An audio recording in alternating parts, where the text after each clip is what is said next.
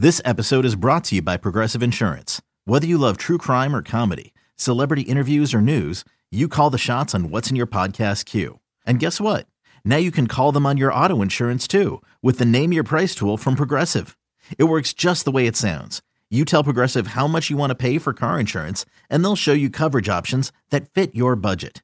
Get your quote today at Progressive.com to join the over 28 million drivers who trust Progressive. Progressive Casualty Insurance Company and Affiliates. Price and coverage match limited by state law.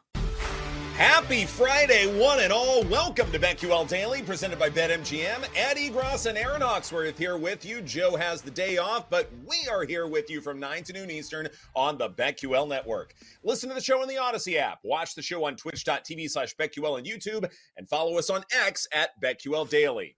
Joining us on the program today, John Daigle offers up his favorite prop plays as he does each and every Friday. And then at 11 o'clock Eastern Time, Aaron Schatz of FTN gives us invaluable insights for the NFL awards markets. Before we get to the Week 18 card, and we've got a ton to get to as far as that's concerned, Aaron, I'm curious, because this is the final week of the regular season, we get to see how we did with our season-long prop plays and division plays and things like that. Is there one thing or maybe a couple of bets, anything of the sort that really stands out as far as what you might be sweating the most heading into this final stretch?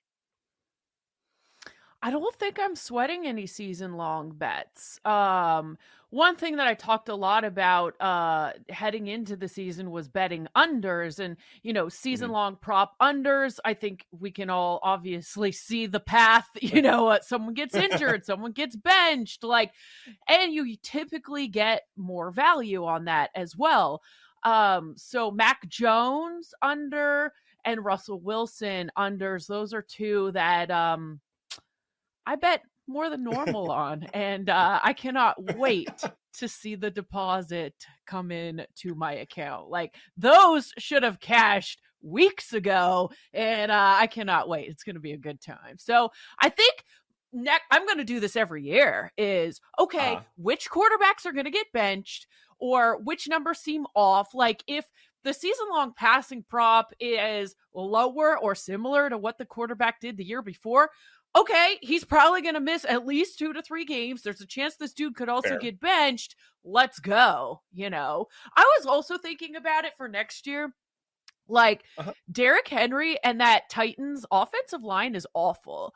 I'm curious to see where he ends up, because with a better offensive line, I don't know if he is cooked. Maybe a lot of this has to do with how bad the O-line is, and maybe given a fresh start, a clean slate. I know he's getting older and he's got a lot of miles on him, but maybe that's a guy that could have more production next year on a different team with a better offensive line.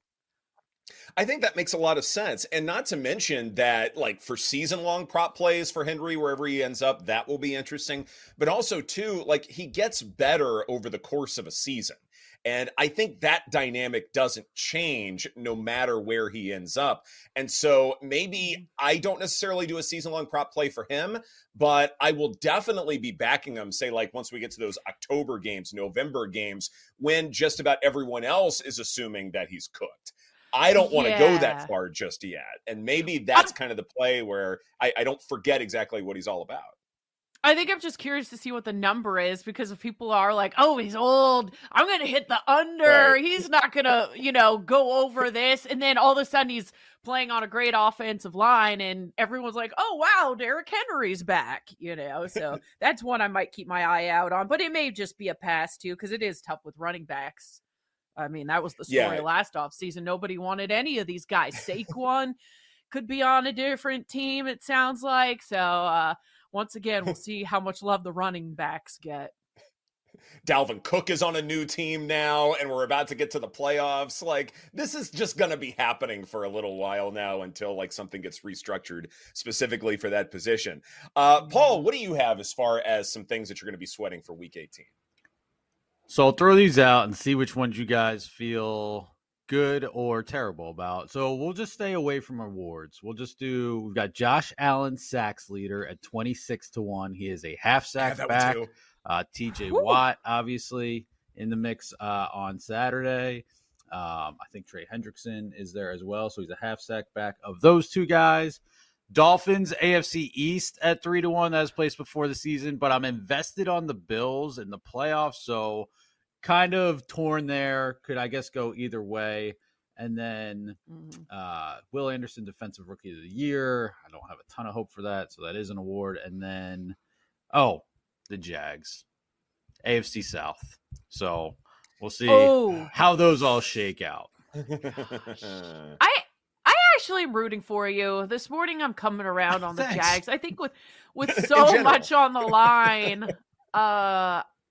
Trevor Lawrence, he's been battling injuries for a while, like a lot of injuries, and he's not playing the same. It's been tough for him, but I think he'll be out there with so much on the line. I just think he will, even though it's not going to be good Trevor Lawrence probably. I think he finds a way to get the win. I also have that Josh Allen sacks leader ticket, so definitely we're in simpatico there. I think Joe does as well. I think all three of us took a flyer on that one, so that one makes a whole lot of sense. The Jaguars, we'll talk about it when we preview that game against the Titans, but that one feels odd to me, so I don't know. And as far as the Dolphins go, look, I mentioned this yesterday, and we'll get to it once we preview the Bills and the Dolphins, but I think Miami does have a chance in this one. I don't know if it's an outstanding chance, and it is something where the spread of 3 can be a little misleading as far as how good a team is, say, in that particular matchup. But I don't think any of your bets that you're bringing up are things where I'm awfully pessimistic. I think all of them do have a chance of hitting.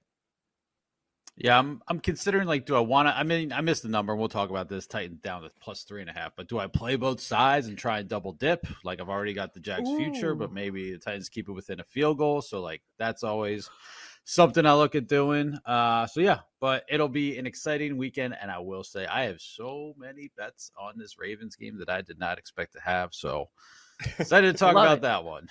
Really quick on the double dipping. I mean, if you didn't double dip and get in on Flacco for comeback, why would you do it now? That's scenario? You either win or lose. Well, you can set yourself up to win regardless, and that's a good point. I probably won't at this point. It's a fair point. I was just thinking, like, if you can, especially at the 5.5, if you can give yourself that kind of runway and still win all you need is the Jaguars to win. Yeah, you have a little bit more leeway as opposed to, like, all right, I'm going to cut into my profit for this to make sure that I hedge with this guy or whatever. I'd say it's not quite hedging. Because is that called middling then? Yeah, it would be more of a middle than a hedge. So what about the Vrabel narrative does scare me in that situation too. So I could see where that would be definitely a sweat. Yeah, for sure. Be a sweaty weekend. Yeah, right. Exactly. For all of us. Okay, so let's get to the Week 18 card. And folks, do not party hard Friday night. Do not rage, because you need to be awake and ready and raring to go for Mason Rudolph versus Tyler Huntley. The Steelers are 3.5-point favorites on the road with a total of 35. Aaron, how are you playing? One of my favorite plays. I love the Ravens in this spot. I know we talked about the different scenarios, but I do think John Harbaugh and the history and the rivalry that they have with the Steelers, any chance they can get to eliminate them. Tomlin never had a losing season, and he somehow has his team in position to avoid it again. It's crazy. But I just think Tyler Huntley is a pretty good backup quarterback. We obviously have seen him quite a bit last year, and I trust him. He fits the system well. I don't think it's, a huge change in terms of learning the offense and like, oh, you've got a totally different quarterback. Like, he's very similar in terms of what Lamar does. So I like this. I think you're getting value on the Ravens. It's one of my favorite picks. I'm going to split the difference here in that, on the one hand, I can see the Ravens losing this game, and I can also see Pittsburgh covering the number. And at the same time, I do like Tyler Huntley a lot. I think as far as backup quarterback situations go, I think the Ravens are in one of the better spots in the NFL. So I wonder if like Huntley props might be the angle I take, sort of taking in your wisdom when it comes to, yes, the Ravens are going to try hard and they're going to play well in a game like this. And I believe that they will. It's just that I can see the motivation for the Ravens losing. And this has kind of been living rent free in my head for a little while now. If the Ravens have an opportunity to get the Bills out of the playoffs, and that's one fewer dangerous team that you have to worry about, then I wonder if they find some way to do that while still making sure everybody's completely healthy, that they're still playing well. The quality of football is good. You are building some momentum despite having a week off next week. I wonder if that's kind of how I want to look at this. The other thing that's going to be really interesting here, Aaron, is the weather could be a bit of a concern. We could get wind gusts of 25 to 30 miles per hour in this one. So both rushing attacks might be used a little bit more often than we would normally see from both offenses. But as far as Huntley goes, his passing prop is at 165.5. Assuming the weather isn't horrible, and I might, go a little bit closer to kickoff, but if that's where the number is, I love the over in that spot. You're talking about someone who has a low sack rate since 2018 and a low pressure to sack rate at 19.4%, and is roughly in the middle of the pack among all qualified quarterbacks. But for a backup, I think that's really good. Paul, did you have anything? Yeah, I'm on. Okay. Yeah. I mean, I will play. I have placed a bet on the Ravens plus 3.5, but Huntley is what I have circled over 165.5.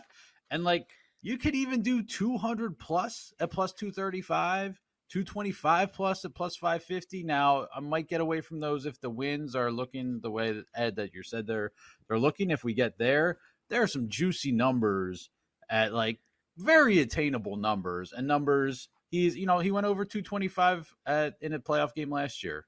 So Huntley's definitely been here before. He's been in the system before. And then the other thing, I guess we got to wait till closer to kickoff, but like, how much does Isaiah Likely play? Because you can't afford to lose that guy. Is like Charlie Kolar coming into his best Isaiah Likely impression and get a 7-1 touchdown? Are we looking at Melvin Gordon, Laquan Treadwell, Nelson Aguilar? Like, those are kind of some of the names I have written down for Ravens backups.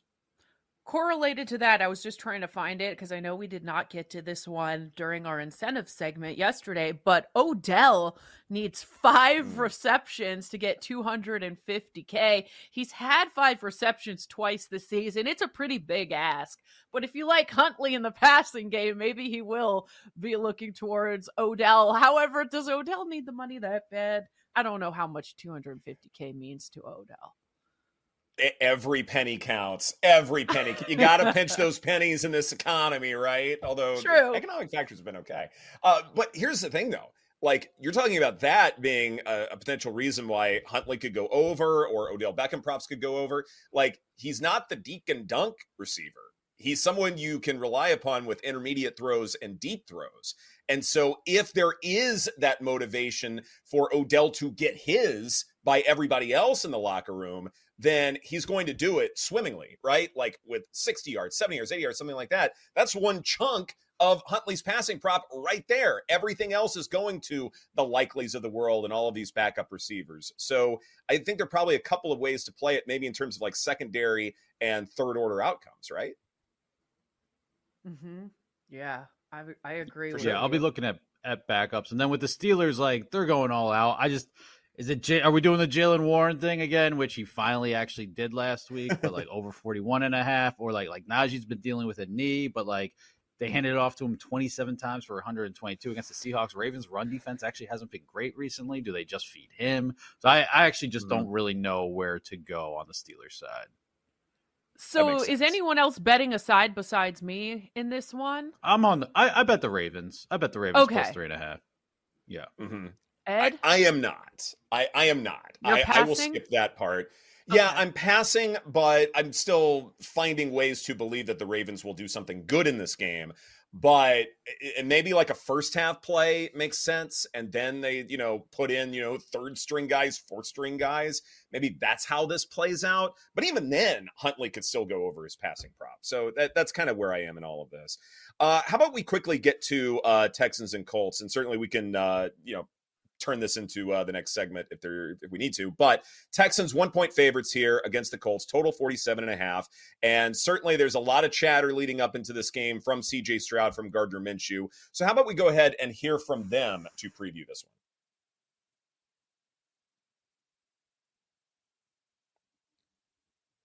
Riveting words from CJ Stroud and Gardner I think Minshew. that's it, man. I think Shane put it great. We have to have our best week of preparation this week. I think that's one of the things that, when we prepare the right way, we go out and perform the right way.